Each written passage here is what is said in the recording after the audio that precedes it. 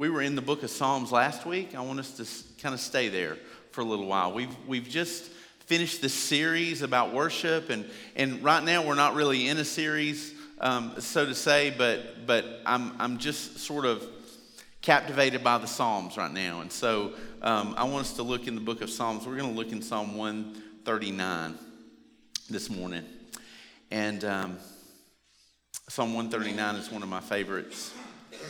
You know, Elvis Presley said there ain't nothing like a song, right? Some of y'all remember, Elvis fans remember that song. If you're a lover of music like I am, you'll agree that a song can deeply connect us to specific places, specific people, specific memories and moments. And music can kind of do that like nothing else can. And different music connects these things to different people in different ways. Most of you, if you're married or if you're dating or have a significant other, maybe you have a song. Kim and I have lots of songs. Kim and I actually have a playlist of songs that we consider to be our songs. When we're together, we play these songs. And so lots of couples have their song, and whatever that is. But you may have songs that connect you to that romantic relationship you have with your spouse or with who you might be dating. Songs connect us that way. When I hear 80s country music, which I have debates with my boys on a regular basis about what is better, and I am of the opinion that the country music of the 80s and early 90s is far superior to anything that the country music industry is producing right now. Is anybody with me? All right, praise the Lord, amen. I'm not a country music fan, but I am an 80s country music fan. And when I hear 80s country music, it takes me back to riding in the back seat of my grandparents' car. When we would go to Gatlinburg and Pigeon Forge, my family were mountains people when we did vacations. And so I can remember the smell of those seats in the back seat when I hear Kenny Rogers or when I hear Alabama or Ronnie Millsap or any of those guys. When I hear those songs, it takes me back to sitting in the back seat of their car driving to the mountains. You know what I'm saying? How music can take you back to a place like that. And when school is over, and this has been something with me like over the past 4 or 5 years. When school is over and it's the end of May, and believe it or not, the preacher doesn't just listen to hymns and worship music all the time. Like I like all sorts of stuff. And when school is out, late 70s, early 80s, soft rock, what people call yacht rock now, I'm all about it. And that's like the soundtrack of summer to me. When we go to the beach, I take my Bluetooth speaker and I'm playing Seals and Croft and Kenny Loggins and Michael McDonald as loud as I can on the beach. Like, it's so good. But those songs, like, they just fit that place and that time. And those you understand how that happens. And music does that. The thing I love about the Psalms is, as we've said before, the Psalms are music. Worship music should do the very same thing. The same thing. When we sing songs of worship to God, it should take us and remind us of realities of who God is, or take us to moments or memories or truths about who He is that it's so real that we can almost feel it, that we can smell it. There might be a certain worship song or a hymn that can take you back to a significant place in your walk with God, a significant moment. And worship music should do the same thing. And the Psalms do that. The words that the psalmist wrote with great artistry, especially the Psalms of David, were meant to connect the worshiper with certain aspects of the character of God. When we read the Psalms and when we sing those, they're supposed to connect us to certain characteristics about who God is. We think about the intimate love and the intimate care of God when we read Psalm 23, right? The Lord is my shepherd, I shall not want. That psalm is all about the love and the care of God. There are psalms like Psalm 7 and Psalm 99 that are all about the justice of God. The fact that God is just and right and he will judge all things fairly. And then some of the Psalms are just about the glory of God. Psalm 19 is about the glory of God. Psalm 97 is all about the glory of God. Just the fact that there is nothing greater than him. Nothing that can even compete with his glory. And so Psalm 139 this morning for me is one of my favorites because I believe it's one of the most intimately written Psalms of David. We said that of all the Psalms that David is responsible for at least half of those. And David, I think, was an incredible psalm writer. And Psalm 139 gives us a glimpse of the depth of the personal relationship that God had with David and that David had with God. It was written by David, so it was an expression of his experience in his personal, intimate relationship with God, but it also teaches us about the nature of God's relationship with his people. That the kind of relationship that David expresses in this psalm is the kind of relationship that God desires to have with us. And so I want to ask you this question. When is the last time that you noticed how deeply you are known by God? It might be a common thing for a believer to question or think about, how well do I know God? But when's the last time you thought about how well God knows you? Kim has developed an affinity for coffee mugs. We have lots and lots of coffee mugs at our house, and she collects them. And there's one particular one that we have that I think is her favorite. It's probably my favorite of all of her coffee mugs. But the title of the message is what's on her coffee mug in our kitchen. Jesus knows me, this I love. And the first time I saw that, you may see that and go, wait a minute, that's backwards. That's not the way it's supposed to be. But I love that. Because that is the way it's supposed to be.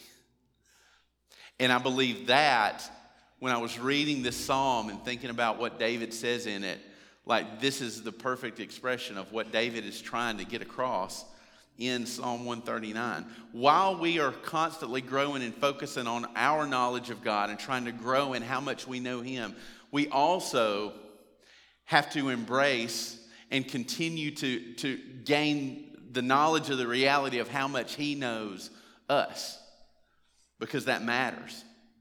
And so that's what David is talking about in Psalm 139. So I'm going to give you a little bit of an outline today. Last week we were in the Psalms. I didn't really give you much of an outline at all. Today, for you note takers, I'm going to give you outlines. And we're going to look at the first 12 verses of Psalm 139, and we're going to break them apart into a couple of different sections. So I want us to look first at Psalm 139 at the very beginning and look at verses 1 through 4, if you'll follow along with me in your Bible. Verse 1, David writes and says, Lord, you have searched me and known me. You know when I sit down and when I stand up. You understand my thoughts from far away. You observe my travels and my rest. You are aware of all my ways. Before a word is on my tongue, you know all about it, Lord. So these verses are all about these verses we're going to read this morning are going to highlight two of those specific characteristics of God. So the first one is God's perfect knowledge. That's what verses 1 through 4 is about, the perfect knowledge of God. And there are three aspects to that perfect knowledge of God that David says that God has of him, thus he has in us. So the first one is God knows what we do and why we do it. Okay? The perfect knowledge of God. God knows what we do and why we do it. In verse 2 and verse 3, he says, you know when I sit down and when I stand up. David is saying every action that I take, God is fully and completely and perfectly knowledgeable of. when I sit down and when I stand up. Part of what David is saying is when I rest and when I work.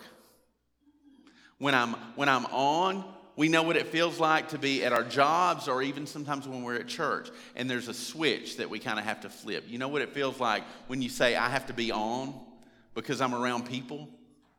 There's an aspect of that that's true for ministry too. That switch is on. So when I'm on, but then also when I'm off. When I can turn that switch off and I'm away from people and I'm alone and I'm resting, God is fully aware of all those things, every action. David says, you understand my thoughts from far away. So not only is God aware of every single thing that we do, he's also aware of every single motive behind every single thing that we do. David says, you are aware of all my ways. And that includes my external ways, the ways about me that people see. And then God, you're also aware of all my ways, my internal ways, because I have ways about my life that are on the inside. And most of the time, those ways that are on the inside are going to eventually come out in my ways on the outside. The ways of our hands and the ways of our hearts are deeply connected, aren't they? It's very hard to have a heart that goes one way and hands that go another way. Those are connected. And David says, God, you are aware of all of those things. He knows there is a divine involvement in every action of our lives, even the most casual, common things. God knows when you brush your teeth and when you don't. Like kiddos, I want to tell you, he knows and he watches when you go in the bathroom and you turn on the water and you swish it around and you wet your toothbrush and then you walk out and say, yep, I brushed my teeth. Well, I know you didn't. Like, even the most common everyday things that we think are completely invisible to everybody else, even the things that don't really matter, David says, God, you know every single one of them. You know everything that I do. You know every motive behind everything I do. And you know the way not just of my hands, but you know the ways of my heart. So God knows what we do and why we do it. He also, number two, he knows what we say and why we say it. Because David says, you understand my thoughts. So we all know that before anything comes out of our mouth, it begins in our mind. It starts with our thoughts. And David says, God, you understand all of my thoughts before my words are even spoken. Motives are funny things because motives are easily hidden. Sometimes, or at least for a little while. We can hide our motive for doing something. And lots of times in the world, we see people doing really kind things, but they have very unkind motives. We see people doing good things with very bad and selfish motives. But the fact that God understands and is aware of every thought and motive of our heart will either be a comfort to us or it will bring us a lot of anxiety. And it just depends on who we are. Matthew 12, verse 34, Jesus said, from the overflow of the heart, the mouth speaks. So if you want to figure out what's in somebody's heart, one really good indicator is to listen to what comes out of their mouth.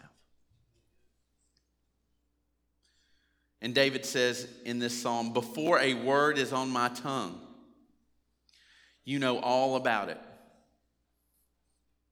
And we know that James in his letter talks about how unruly the tongue is. And we know that.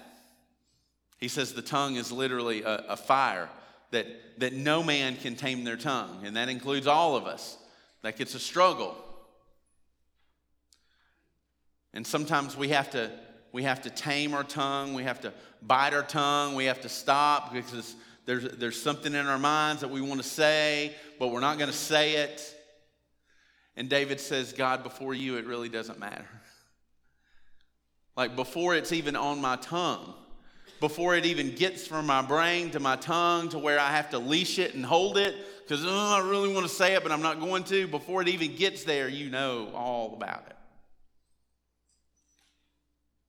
Every unspoken word, this is what I have to realize. Every word that I've not spoken to people, God hears. Everything that I didn't say, He heard. And then thirdly, His perfect knowledge means that He knows where we go and why we go there. Because David in verse 3 said, you observe my travels and my rest. So you watch, you're fully aware. He knows where we go. One of my favorite apps to use on my phone, because I have an iPhone, is the Find My app. And I have all of my family connected to it. And I can look and see where they are at any point. Some of you have Life 360 on your phones, right? And you know how to keep in touch with each other. You're watching over your kids. Husbands, when your wife disappears in the afternoon for 3 hours and you don't know where she's at and you wonder where she is, you can just look and see. Find out where she is. And so we can observe. We know what that's like to be able to observe and like track each other. We can know those things. I can observe my family. I can watch where they go. I can do this to ensure that they're safe. And the same thing is true with God. But I can also, if I don't want my family to know where I'm at, I can go to my location services on my phone and I can swipe that off. And then all of a sudden they don't know where I am. Can't do that with God. You can't hide your location from Him. He says, I know. David says, you're fully aware of everywhere I go, my coming and my going. So all of these things, David reflects on all of them. Every aspect of his life, it seems. Every action, every word, every movement from place to place. And David, humbled before the Lord, says, you know all of it. Perfectly. Can't we easily fool ourselves into thinking that there's just even a sliver of information that maybe is just ours? Like, can't we even in our minds, can we really wrap our minds around the fact that every single thing about us, the things that are good and the things that are really, really bad, are fully known by God? Everything. And David is just meditating on that fact, and it's moving him to worship. Then after verse 4, David moves into praising God not only for his perfect knowledge of David, but how the knowledge of God is tied to the presence of God. So look at verses 5 and 6 in Psalm 139. Verse 5, David says, you have encircled me. You have placed your hand on me. This wondrous knowledge is beyond me. It is lofty, and I am unable to reach it. The knowledge God has of us is not a distant knowledge. It's not distant. The perfect knowledge of God is unified with the perfect presence of God. And so that's the second big part. We talked about the perfect knowledge of God, and now David moves into talking about the perfect presence of God in these verses. So in verses 5 and 6, David says regarding the perfect presence of God that we can never comprehend it. That's what verses 5 and 6 are about. Because in verse 5, he says, this wondrous knowledge is what? Beyond me. It is lofty, and I'm unable to reach it. He says, I can't comprehend it. There's two words that theologians use when we talk about our understanding of God. There's comprehend, and then there's also a word that maybe we don't think about, is the word apprehend. Usually when I hear the word apprehend, I think of police. I think of police officers apprehending a criminal or a suspect. But the word that David is using in this psalm in verse 5, he's saying, God, I can never, this perfect knowledge is beyond me. I can't comprehend it. To apprehend something means to kind of grab hold of it mentally. So the best that we will ever be able to do is apprehend the truths of God.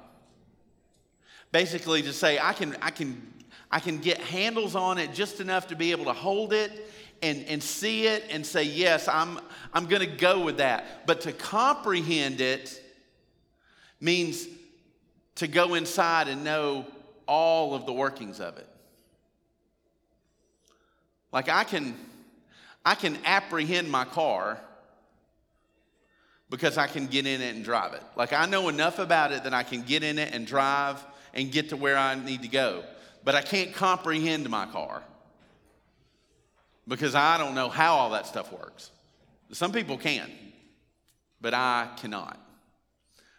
So to comprehend, and that's what David is saying here. He's saying, I can't comprehend it. I can't understand all of these things about how your perfect knowledge and your perfect presence is in my life.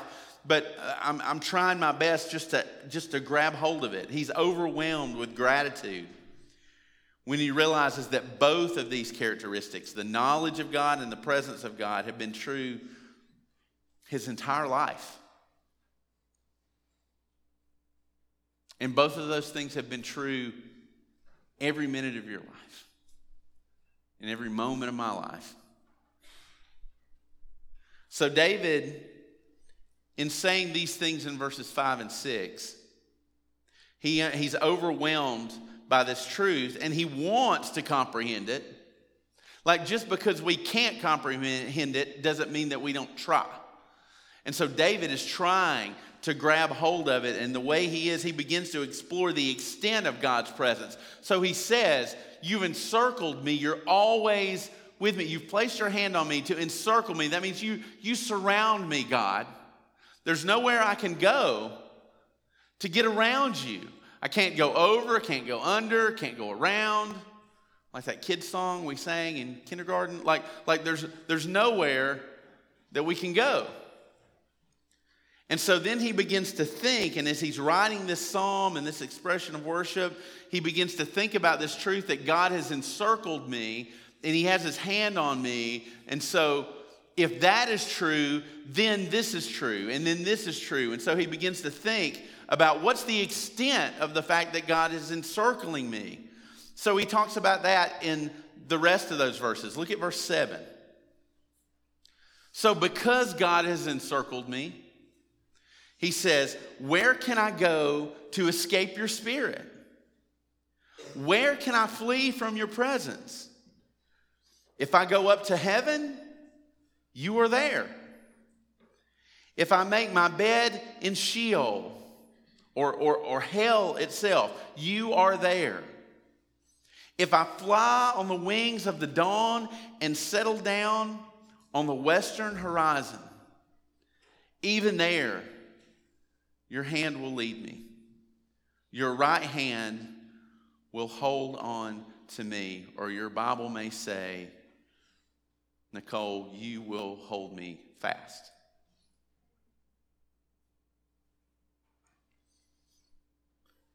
So not only can we never comprehend the presence of God, but number two is we can never escape it. We can never escape the presence of God. And why would we ever want to escape the presence of God? You may ask that. Why would we want to run away? Why would we want to escape the presence of God? For the same reason that Adam and Eve tried to escape the presence of God. Our sin. Our sin causes us to want to escape God's presence. Sin has already created a separation, right? There's already a separation between us and God that's created by our sin. But when we're fully aware of our sinfulness, there's something about that sin that causes us to want to widen that gap, that we want to try to escape from the presence of God. Because when we're sinners in the presence of God, then we're forced to come to terms with our sinfulness in light of His holiness. And so if we can't escape His presence, then that means if I can escape His presence, I don't really have to deal with my sinfulness as much. And so we sometimes want to escape His presence. But David says, I can't do that, God. Can't get away. Fear may cause us to want to separate ourselves from God or flee His presence. Shame may cause us to want to do that. Rebellion may cause us to want to do that. But the extent of God's presence is so vast, there is no place or no circumstance that can take us out of His presence. No circumstance, no place that we can get away from Him. Are there particular places in your life, physical places, that you find yourself being completely oblivious to the presence of God there? Are there places that you've convinced yourself that God's just not there? And then when you're there, He's not? Maybe.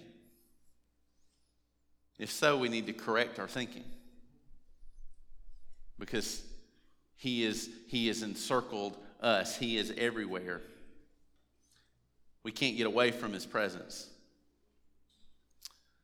Kim, she keeps babies at our house during the day, and she's kept many families over the years. And right now, the Rampley girls are a part of our house. Bonnie and Justin's little girls, and Lucy Kate fills our house with lots of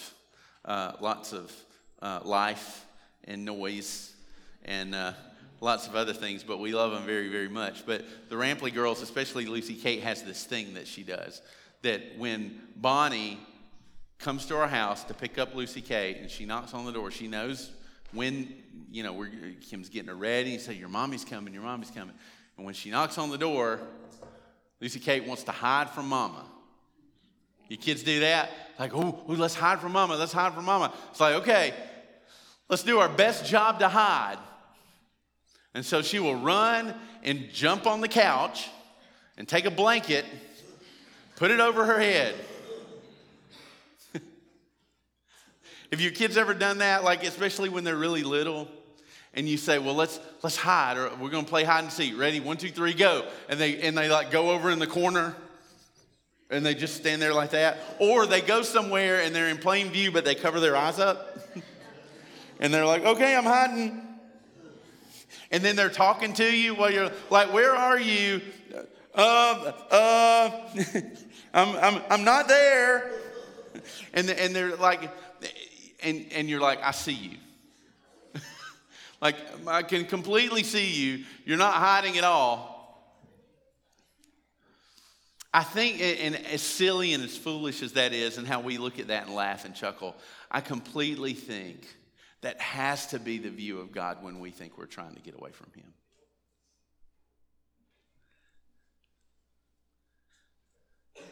Or when I think that my life is so dark and so bad that He's just not around.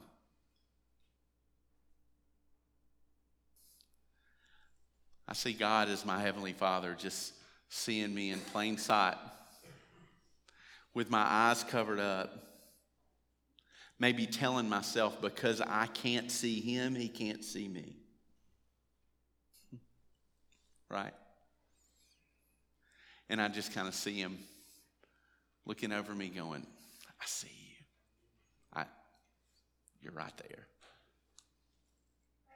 Like your best attempt is really, really bad.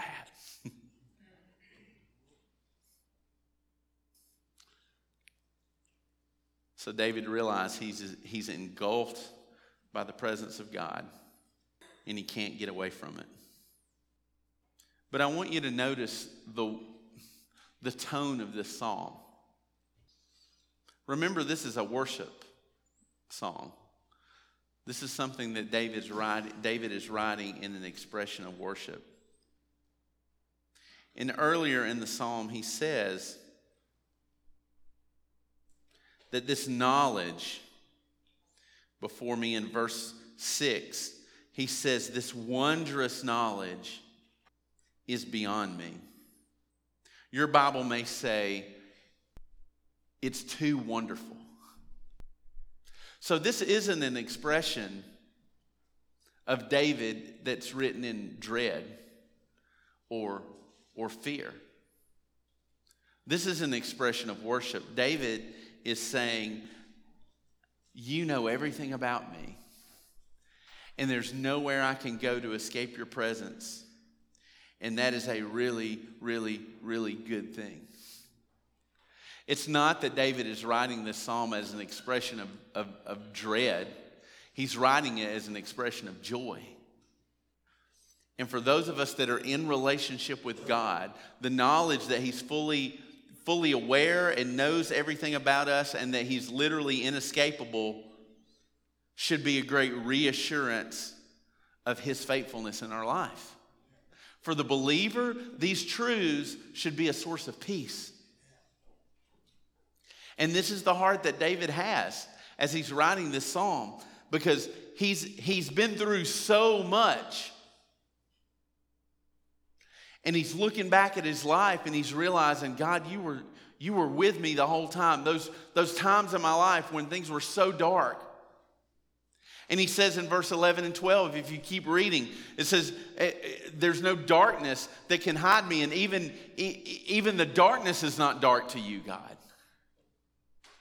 That the night shines as bright as the day to you, because everything is laid bare before you. He says, when I was in my darkest moments and the darkest times of my life, you were there. And you knew. You knew my heart. You knew what I was struggling with. You knew the questions I was asking. And the times that I thought I was completely alone, I was never alone. This may seem, again, like a very elementary truth. It's not hard for us to understand in our theology of God that God is omnipresent, which means he's everywhere. And that he's omniscient, which means he knows everything. That's not hard. We begin to teach those principles even to our kids at a very young age. God is everywhere and he knows everything. But what draws David to worship in Psalm 139 goes beyond that. It's easy to say God knows everything. It's different to say God knows me. God knows me completely. He has a perfect knowledge of all of the parts of me. It's easy to say God is everywhere, but it's different to say God is with me. God is present with me. He has encircled me. What would a constant awareness of God's perfect knowledge of you and God's inescapable presence with you, what would that knowledge change about the way you live your life? If we could really feel it and know it the way David is experiencing it and blessing it in this psalm, how would that change the way we live? Here's my last note that you can write, and we'll conclude with this. How your mind and heart respond to this truth will reveal the state of your relationship with God.